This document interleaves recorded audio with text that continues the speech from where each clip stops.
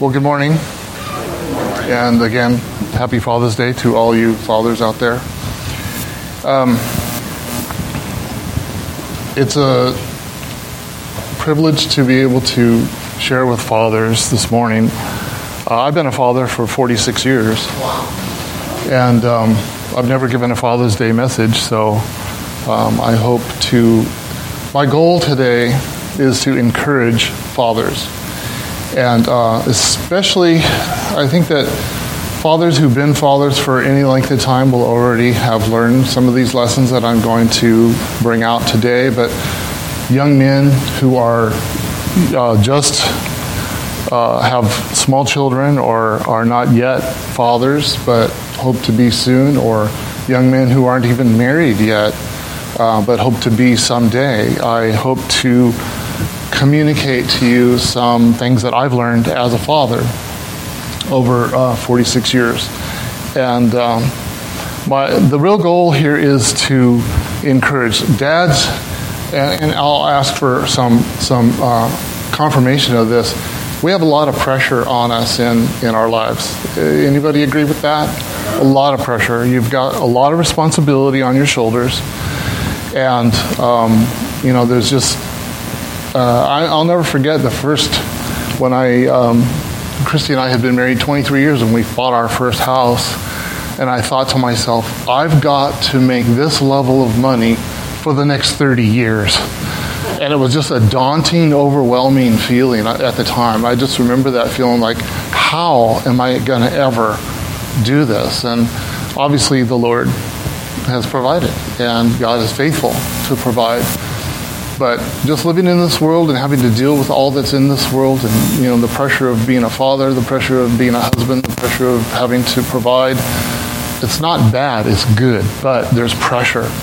But the one thing we don't want to do is take on pressures that we shouldn't bear. And sometimes we do that. And I think that even mature, older fathers can take on responsibilities that aren't theirs. We're kind of, sometimes we get out of our lane in the Lord, and we try to start doing things that are really only God's realm and responsibility as fathers. And that has to do with the realm of the heart of your children. And we as fathers are called to influence the hearts of our children, but we cannot change them. Do you get what I'm saying? We cannot be the ones to open their eyes. We cannot be the ones to direct their hearts to Him. We cannot be the ones that make our children see the things they need to see. It's very similar in a lot of ways to trying to teach somebody about chocolate. If they've never tasted chocolate, you can describe it until your face is blue, but until they taste it, they'll never know it. And until the Lord opens our children's eyes and they taste the goodness of the Lord, they'll never know it to the degree that we do. I wish I could instill my call upon my children. Any fathers ever feel that way? What you know in your heart and the surety that you have in your heart, you want to instill that in your kids, but you can't do that. Only God can. And so what I want to do today is show that I want to encourage fathers in this way. I've been a father, like I said, for 46 years. Not all of my children are walking with the Lord. I have 7, and not all of them are walking with the Lord. So does that make me a bad father? No. That's the area that I cannot affect. I cannot change their hearts toward. Only God can. So, and as we look in Scripture, we see, as you look through the kings of Israel, for example, there were good kings who ended up with offspring who followed in their footsteps who were bad kings, right? And then when there were bad kings who they had offspring who followed in their footsteps and were good kings. There were actually fewer good kings than there were bad. There were lots of bad. But the point is that What I'm not trying to share today, some fatalistic mindset that, no, if it's all up to God, then it doesn't matter what I do. No. We have responsibilities as fathers, and we're held accountable to those responsibilities. But we cannot carry the weight of the transformation of the hearts of our children on our shoulders. That's God's duty. And the one thing that the Lord has shown me lately, that He's basically reaffirmed to me, Jerry, get out of my way. And you trust me. Your job is to pray. But my job is to influence the heart.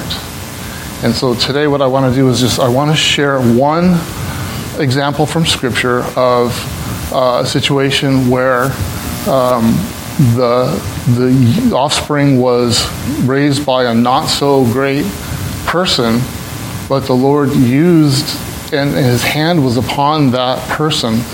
And that has to do with the story of Samuel. So let me give you a little bit of backstory here. You remember the story of Hannah. Hannah was the wife of Elkanah. And Elkanah had two wives, Peninnah and Hannah. Now, Peninnah had children, and Hannah did not. And every year, Elkanah would take his family, and they would go up to Jerusalem, and they would make sacrifice every year. And as they would go up, Peninnah would torment Hannah because Peninnah had children and Hannah did not. And it tormented her. She wanted children and she did not have children. And this went on year after year after year. And one year, Hannah had just had enough, and she went to the temple and she prayed deeply to the Lord. And she cried out to the Lord. And here in verse 11, she says, 1 Samuel 1:11 says, and she vowed a vow and said, O God, O Lord of hosts, if you will indeed look on the affliction of your servant and remember me and not forget your servant, but will give to your servant a son, then I will give him to the Lord all the days of his life. And now Eli was sitting at the pillar of the temple, and he saw her praying. And he saw her lips moving, but he didn't hear any words. So she was praying quietly, but she was mouthing the words to the Lord. Anybody ever guilty of that? Yeah. And he looked at her and he thought she was drunk. And he says to her, why are you, woman? He says, give up the drink, basically knock it off. And she goes, that's not what I'm doing. She said, I'm crying, I'm pouring my soul out to the Lord. I'm crying out to Him and bearing my soul to Him and making a request of Him. And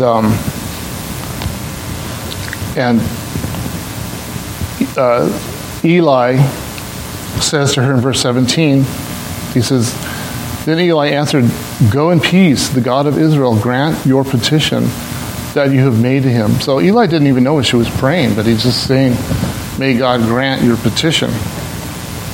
And then it says in verse 20 of 1 Samuel 1, and in due time Hannah conceived and bore a son, and she called him Samuel, for she said, I have asked for him from the Lord. Now, as I put a note there, Samuel, actually in the way they pronounce it, is Shmuel. And it sounds like heard of God. In other words, God heard her cry. And God gave her Samuel. And so the Lord gave her Samuel, and he was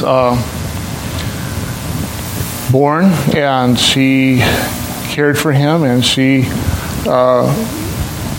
was raising him, and it was time to go back up to the temple, and Elkanah told her to come along, and she said, no, I'm going to stay back. I'm going to wait until the child is weaned before I go up to make sacrifice.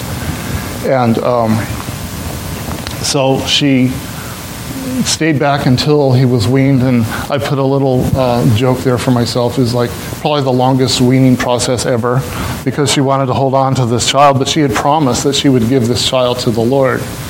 So we don't really know exactly how old he was, but the guesses is somewhere around 3 or 4, maybe 5 years old when she finally did end up taking Samuel up. And so in verse 25 it says that they slaughtered the bull. This is when she finally did go up. And they brought the child to Eli. And she said, "Oh, my Lord, as you live, my Lord, I am the woman who is standing here in your presence praying to the Lord. For this child I prayed, and the Lord has granted me my petition that I made to him. Therefore, I have lent him to the Lord. As long as he lives, he is lent to the Lord." Now, how many here, when you had children, those who do have children, dedicated your children to the Lord? All of us did. And yet, there are times when we take back that responsibility of their souls, and we try to carry that burden for ourselves. And the Lord wants us to realize, that's my job. You pray. You do your job as far as training them and teaching them and encouraging them and teach them my word. But the aspect that we cannot change is their heart. And we've all seen that as parents. But those who are not yet parents need to learn this. And as it is in verse chapter 3:19, it says, "And Samuel grew, and the Lord was with him." So who caused this to happen? The Lord being with Samuel. It was the Lord. It wasn't Eli for sure, and it wasn't Hannah. Her heart was to pray and ask the Lord for a child, and it was the Lord who granted her the child. And so the Lord had a plan for this child. And the same with all of us. The Lord has plans for our children that he doesn't divulge those to us necessarily. And most of the time we don't know what is going to become of our children, where they're going to serve him, or whether they're going to serve him at all. But this is what she did. She dedicated him to the Lord, and the Lord was with him. And it says, and let none of his words fall to the ground. In other words, the things that he said were going to be used by the Lord and from the Lord. Now, here's the deal. Eli wasn't such a great father.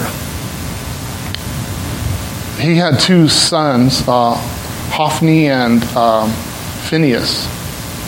And this is not Phineas from Phineas and Ferb. This is Phinehas and Hophni, another famous duo, who his sons weren't so great of sons. These guys were evil sons, as a matter of fact. And they would do things like they would take the choicest portion of the sacrifice, which belonged to the Lord. They took it for themselves. And they did other things like sleeping with the women that served in the temple.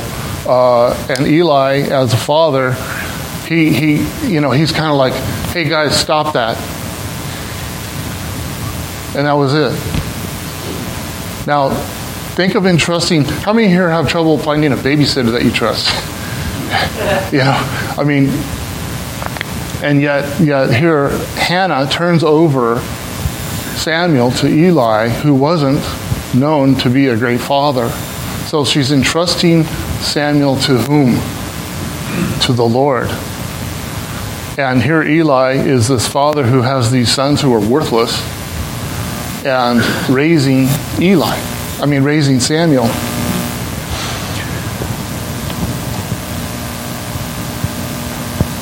And it says here, Eli was very old, and he kept hearing all that his sons were doing in Israel, and how they lay with the women who were serving at the entrance of the tent of meeting.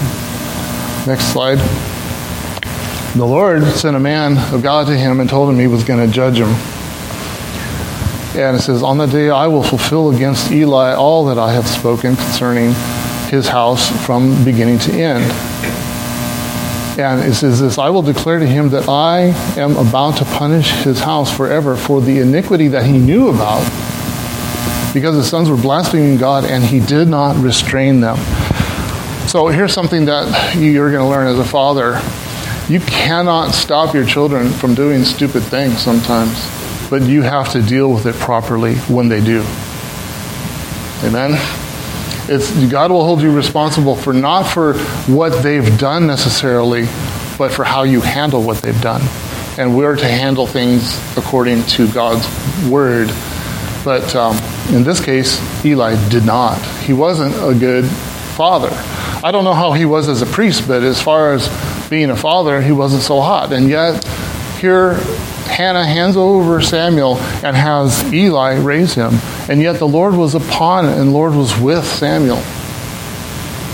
So the point that I'm making here is that although Samuel was raised by Eli, he was a horrible father and he refused to restrain his sons. Yet God's hand was upon him, upon Samuel. And it says that Hannah lent him to the Lord. Now, we kind of look at it the opposite in a sense. Typically, we see the Lord lending his children to us to parent them, right? Well, in this case, she's lending the child back to God because she didn't raise him. She got to see him once a year when she would take him, she would sew him a new robe. And every year when she went up to the temple to sacrifice, she gave him a new robe because he grew. And so every year, he got a new robe. And that was the only time she saw him once a year. So how much influence did Hannah have in Samuel's life? And how much influence did Elkanah have in Samuel's life? None. But Eli, a not-so-great father, is the one who raised him. And yet the Lord was with Samuel. My point being,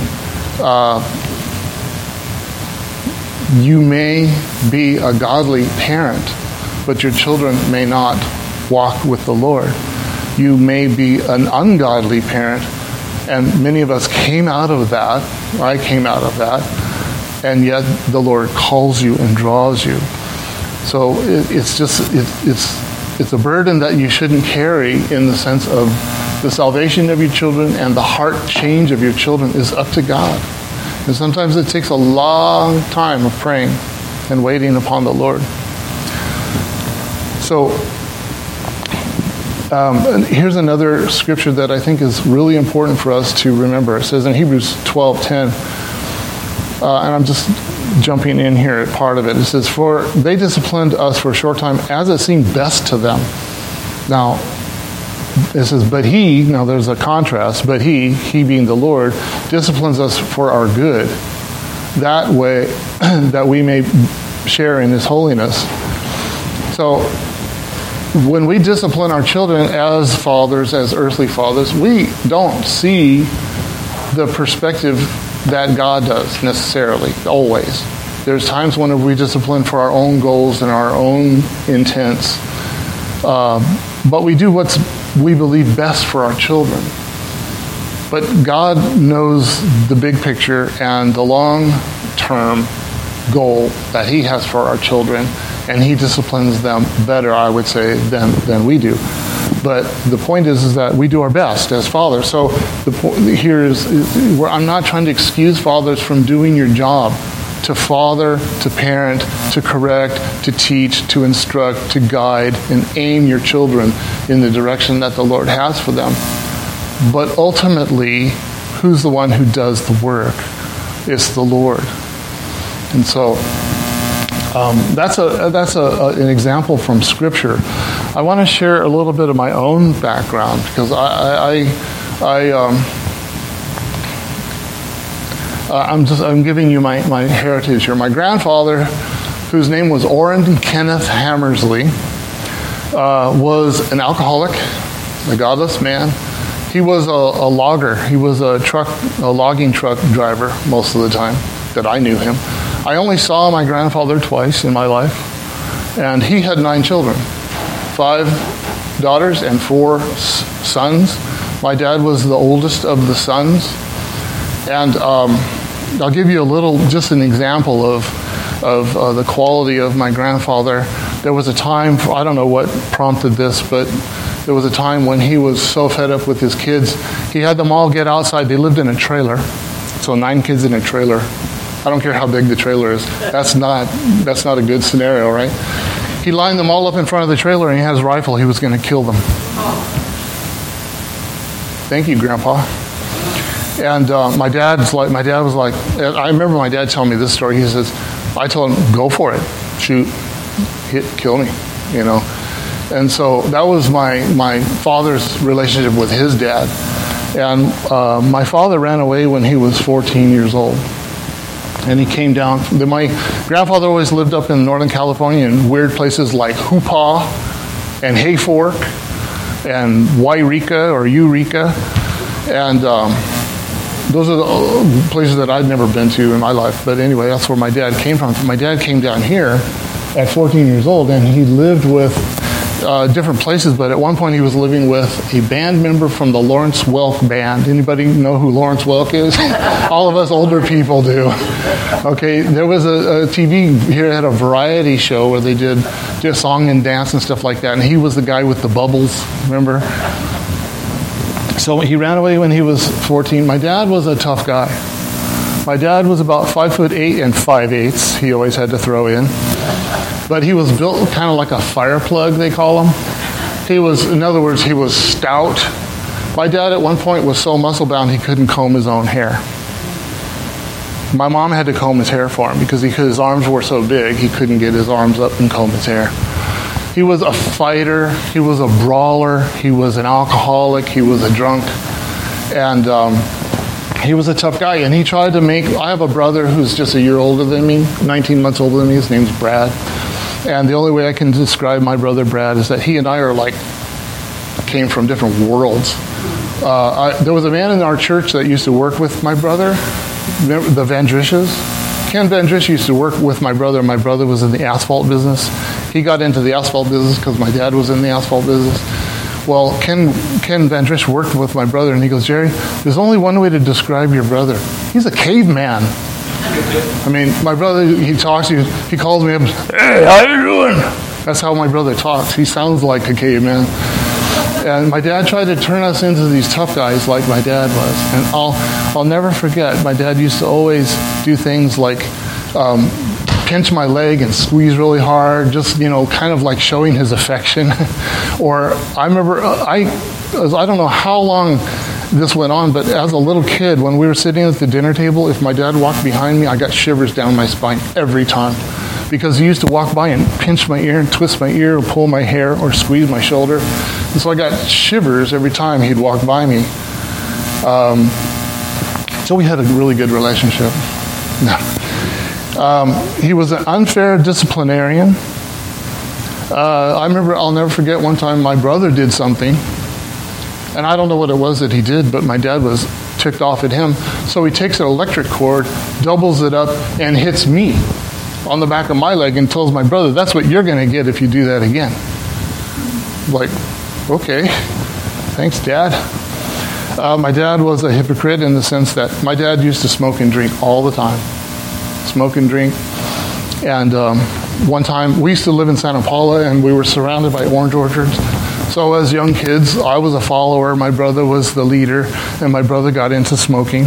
And so we would go out into the orange orchards, steal cigarettes from my dad, Salem, menthol, yuck, and go out into the orange orchards and smoke. And my sister saw us one time and ratted on us. My sister's 7 years younger than us. And she saw us and she ratted on us. So I remember coming down the street, the sidewalk, and I see my dad standing in the driveway, and he's like waiting for us to come in, and he's smoking a cigarette. And he asked us, "Were you guys up there smoking?" And of course, what are we going to say? No. Well, then I remember we walked into the house, and my dad picked me up literally off my feet and slammed me into the wall. I thought I literally just buried into the wall. And that was kind of like my dad's method of discipline was he would punch us. He would do all kinds of less than what you would call godly discipline. Next slide.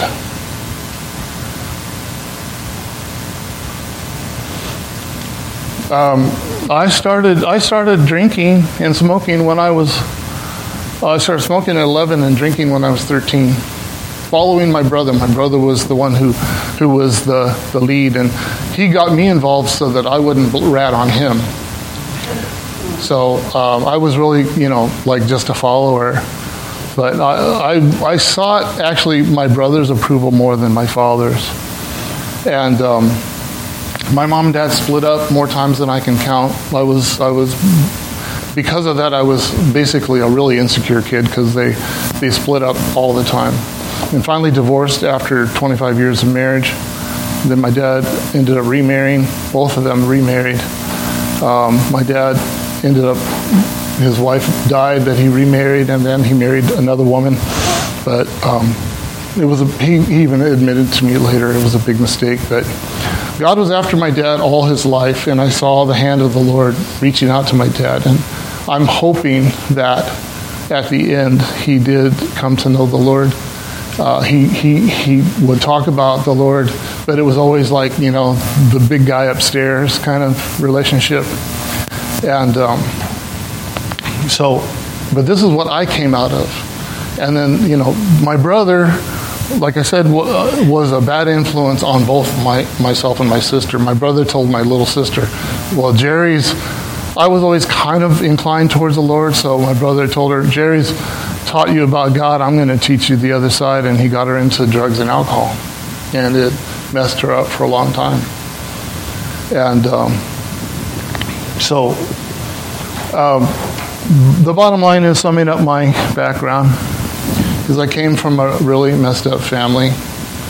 My father was angry alcoholic, and the other thing that happened in our family is that my brother hated me. My brother and I did not have a healthy relationship. I see like Sam and Ethan, and I love how you guys interact. And I appreciate that because that's something I never, ever had. My brother, I remember at one point he said to me, Jerry, I don't know why I've always been so mean to you. But it's kind of like just the way it was. He just never accepted me as his brother. But God got a hold of me when I was 16 years old, and he changed everything. And he broke the cycle of alcoholism and drinking. Last time I was intoxicated was when I was 15 years old, which is obviously not the legal age for doing any of that stuff. But, this is what we did when you lived in a small town, and I got sucked in by my brother. But I'm grateful to the Lord that he brought me out of it. And he's the one, like I said, I was saved at, I believe it was, it seemed like my salvation was kind of progressive to a certain degree, but the thing that really was the kicker and the final, I believe, event was when I went to Grace Community Church one time, and Josh McDowell was preaching, and he was sharing, proving that Jesus is God, proving that he was the Messiah. And I left that sermon, and I'm like, this is it. I'm following Jesus the rest of my life. And so you can see, you come from a messed up family, and many of us have. God still is the one who is in charge of our hearts. And so just know that for your children, God is in charge of their hearts. And I'm giving a little bit of background after this. Just Christy and I'm named after Christy's dad. Her dad's name was Jerry. My dad and her dad were best friends. And they went to school together, starting from junior high to high school. And so he thought Christy's dad's real name was Gerald, so my real name is Gerald with a G. But then he found out that his real name is Jerry with a J, so I've been Jerry with a J all my life. So people get confused with that. Are you Jerry with a G? No, I'm Jerry with a J. We got, as Tim kind of went over the church history, we got involved. George Taggart was the one who was the leader of Word of Life Ministry. Well, I met George Taggart's brother-in-law, Brian Rooney, because Brian Rooney was married to George's sister, Elizabeth, or Liz. And so that began our journey. I was never raised Catholic, but Christy and I ended up in a Catholic charismatic prayer meeting when the whole charismatic movement was happening in the 70s. And but the Lord used that in our lives to draw us in deeper and deeper to Him. We was going to Bible studies at the Spangler's house. Francis, did you go there? Oh, okay. Yeah, that's where we started, Santa Susana School. George had early on asked me to be an elder, and then after the church divide that Tim shared about where George left and Tim took over being pastor, I was asked to be elder by Tim at some point. So I'm a father of 7 children. My oldest is 46, and you can see the ages there. And this is things that you just aren't proud of as a parent, but it happens. 3 of my sons were involved somehow with the law at one point or another. One son was caught shoplifting. I think he stole a pack of gum or something stupid. And he ended up, the police came, they called the police, and he ended up having, like an interaction with the police. And then one of my sons decided that he was going to try marijuana. And he smoked marijuana. He was like 18, 19 or something like that. And he was walking along the street intoxicated, and the police pulled him over because they thought he was a suspect of a crime, and they realized that it wasn't him. But Christy and I were driving by, and we see this guy laying in the gutter with the police with his arms behind his back. Come to find out later, that was our son. We just drove past. Things to be proud of as a parent, right? And then one of my sons ended up being arrested for a DUI and ended up spending the night in jail. So these are things that, happen. My oldest son, when he was 16 years old, told me I was the worst father ever. And subsequently, when he was in his 20s, invited me to lunch. And this is after I asked him to move out because of the lifestyle he was living. Later on after that, he invited me to lunch and told me, Dad, you and Mom did a great job of raising me and my brothers. So there are times when your children will hate you because you're doing the right thing. And there are times whenever they will be mad at you. And there are times when they won't appreciate what you're doing. But then, thank God, in this case, he came back to me and told me, thank you for being the way you are. And this is the son who has lavished me over the years with gifts since that point, to the point of even giving me what was probably the greatest gift I'd ever received in my life, was 2006 Harley Davidson Road King Classic. And I think David's seen it. It was beautiful. And I enjoyed it for the time that the Lord had me enjoy it, and then I gave it back to Him after like 5 years. One of my sons stole my car in the middle of the night, went out to meet up with his girlfriend. Next slide. After the whole church thing happened, my oldest son stopped going to church. He basically used that as his out to say it's full of hypocrites. And, it's just where his heart was at the time. We had taken, all of our sons went to church with us every Sunday, and they went to Bible study with us. But that doesn't mean that, you can park a car, just standing in a garage doesn't make you a car, so being in a church doesn't make you a Christian. And my second oldest son, a lot of you know Jacob, he is a believer. He has committed his life to the Lord, and he is married to a Christian woman, and he has a son who just recently was baptized, Joshua, who was, I think he's 12 years old.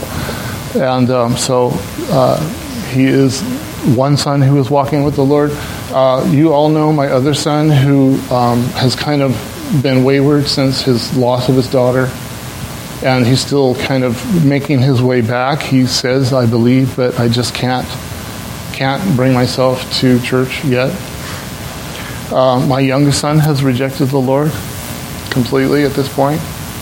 And one son is in a cult, and he was deceived and brought under by a man who was in our church, Chatsworth Christian Church at the time, and he was the youth leader, but he was a wolf in sheep's clothing, and now he's chosen to they actually live in a cult. They've all changed their last names. There's 4 people that are not related that are in the group, and they all changed to have the same last name. It's just weird. And we haven't seen him for 16 years. So these are things that, as parents, you don't have control over. He was when he was with us, he was the most compliant, the most obedient, the most loving to his mother and brother, and loved the Lord, got up and read his Bible every morning, and then at 20 years old, something like that, he just kind of veered off. So here's some big picture things that I want to share, and if you'll endure with me, this is what I've seen and learned. Okay, obviously your children belong to the Lord, and He cares for them and loves them more than you ever will. And He watches over them. He's sovereign, and He will get them where He wants them to be. Your job is to parent them and do your best. But there's no such thing as a perfect parent, as we've all experienced at this point. And Christian parents do not necessarily produce Christian children. Anybody come to that conclusion in your life? You know, it's just one of those things. It's like you cannot change the heart of your child.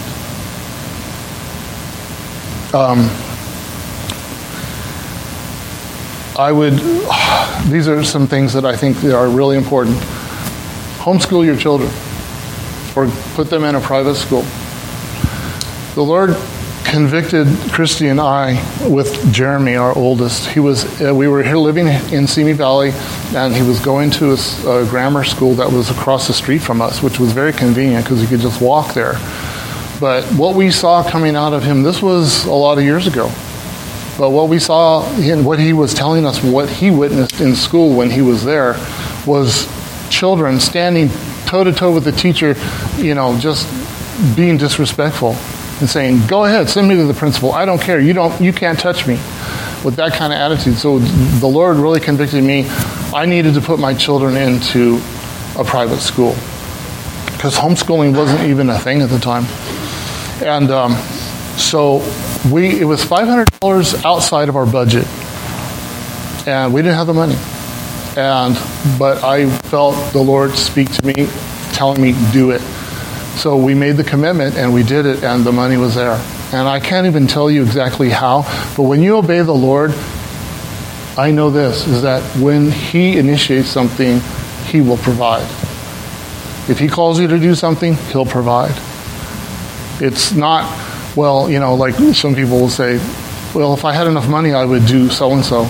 No, if the Lord's calling you to do it, you do it, the money will be there. Obedience first. So God will provide.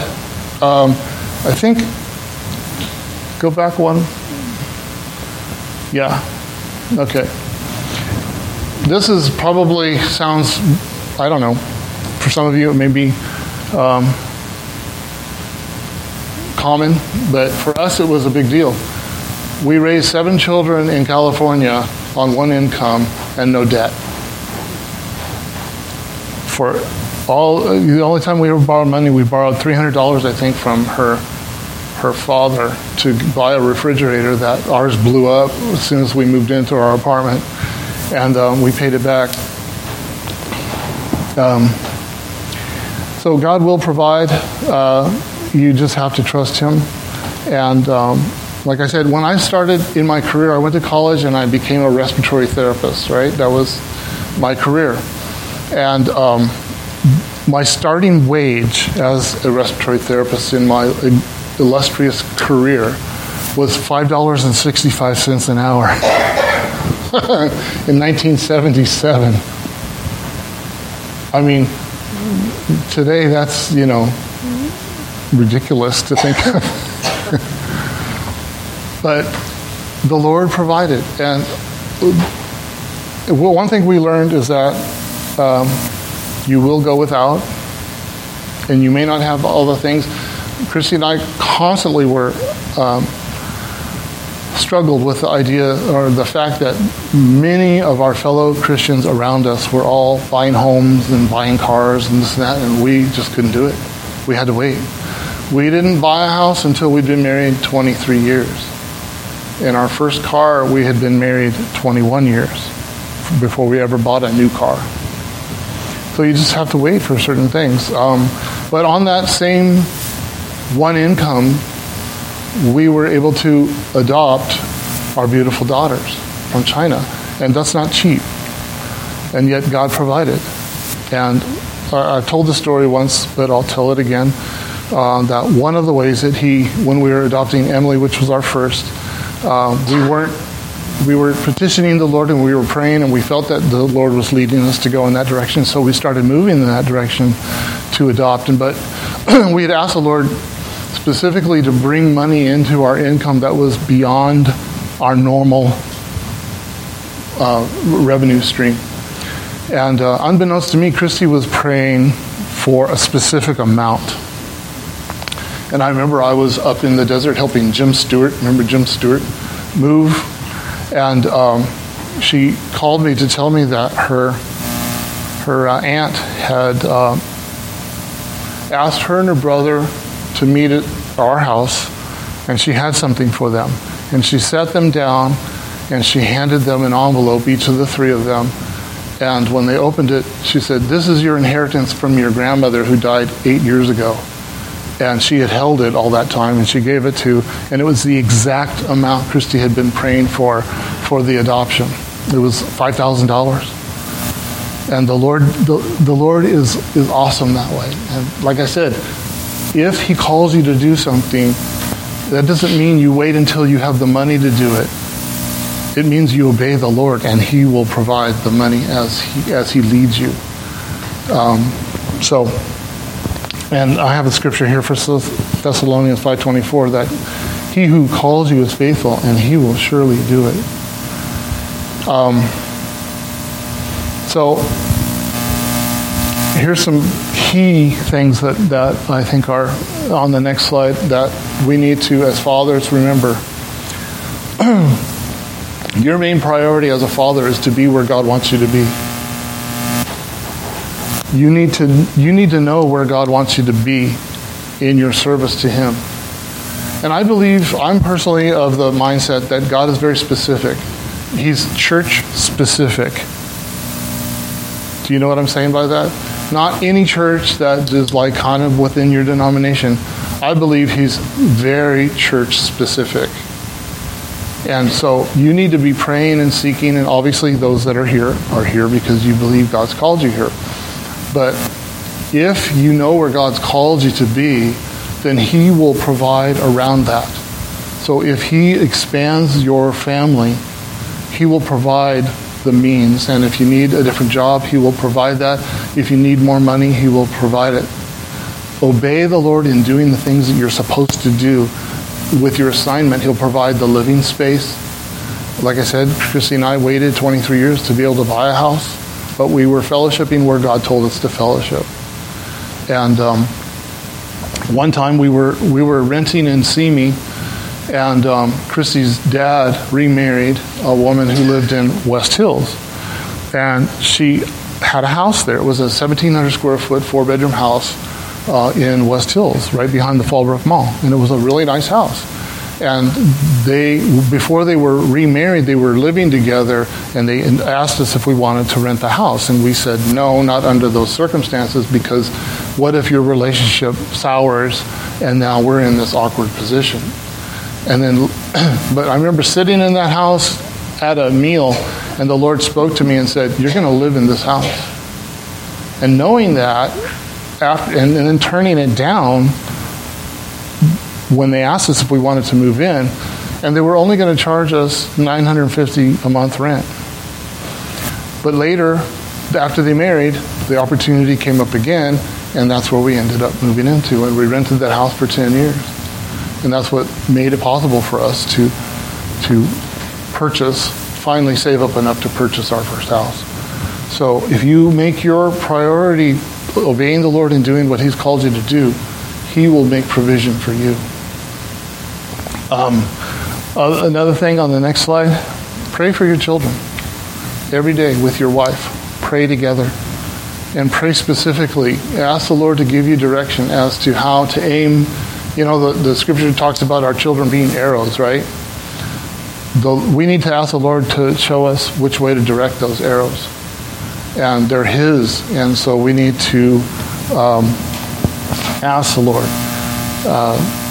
and pray for them specifically. And Christy and I have seen the Lord do amazing things through us praying together. And the Lord honors that. Don't show favoritism. My dad favored my brother over me all our lives. And it's kind of like the Jacob and Esau thing where Isaac favored Esau and his wife favored Jacob. As best you can, as you know, possible through the Spirit of God working in you, don't show favoritism towards your children, and don't compare your children. How come you can't be like your brother? How come you can't be like your sister? Don't do that. Each one is individual. Don't be surprised though if one of your children relates better to one parent or the other. That's just kind of like a natural thing, it seems. I don't see that as a bad thing. I just see, don't allow the child that doesn't relate to the other parent disrespect them and dishonor them. Do you know what I'm saying? They may have a different connection, but don't allow them to dishonor them. But don't be surprised if they feel more connected to one. Every child is different, and if you go to the next slide, is different. So when you're dealing and interacting with them, you can't use the rubber stamp cookie cutter method in dealing with your children, which anybody who's got more than one child will know it. If they don't know it already, they will learn it fast. There's no such thing as one size fits all in dealing with your children. You want to learn how to love them in a manner that reaches their heart. Now, obviously, there's some things that are going to be the same throughout, but there are also things that can speak to your child that tells them that you love them. And I put love language. There's a book out called Love Language. I think that we can do that without obviously compromising and following the world's wisdom. And here's another one. Some people say, I don't think I could ever love an adopted child like I love my own biological. That's just not true. God's love is great, and I can't imagine not loving Emily and Lily like I do my other kids. They're just like they're ours, and His heart is very big in that respect. Focus on their heart, not their outward behavior. This was one of my biggest failures, I think, as a father, because I was an elder, like whenever we first started at Santa Susana. I'll never forget, my sons were outside because it was a schoolyard, and they had tetherball. And my one son wrapped my other son's arm up in the tetherball thing and sent down on the ball and just really hurt his brother's hand. So the oldest one did this to the younger one, and the younger one just went off and wailed on his brother. This was just before church. And here I am, I'm supposed to be one of the elders of the church, example in the church, and my kids are outside fighting,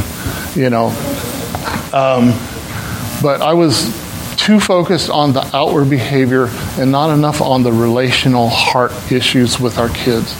And if I could go back and change that, that would be the one thing that I would do, would be to be more, just have a relationship with my sons better than, and I think that, and the girls they can tell you whether I'm doing a good job or not, but I'm trying to be more relational with them.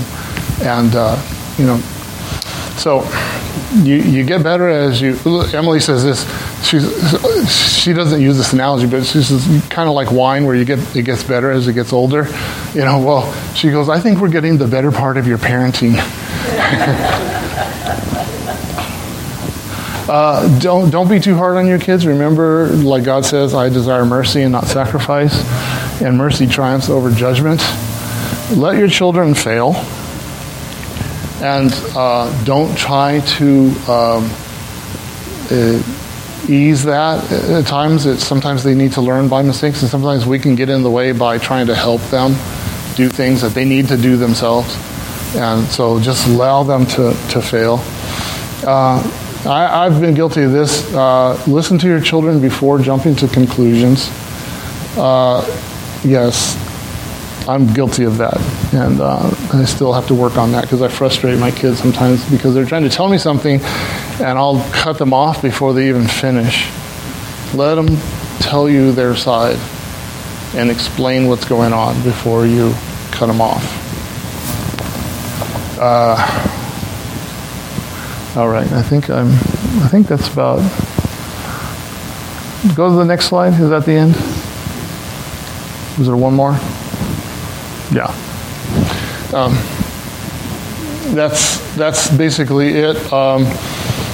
But do remember this, fathers, that your children do belong to the Lord, and He loves them far more than you ever will. He cares about them, and He will get them where He wants them to be. And you need to trust Him. Don't carry the weight of their salvation on your shoulders. That's God's job. And all you can do is pray. And like I said, parent your children, teach them what's right. The one thing that I can say for those of my children who aren't walking with the Lord, they're upright citizens who know what's right and wrong, and they do right, and they work hard, and they have a good work ethic, and they're honest people. They're not, like triple axe murderers, as Lily likes to refer to people.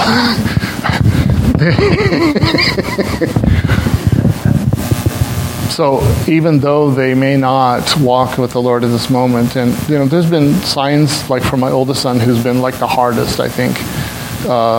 There's been signs that he's at least thinking about it, because he told me, he goes, I think I need to take my sons to church.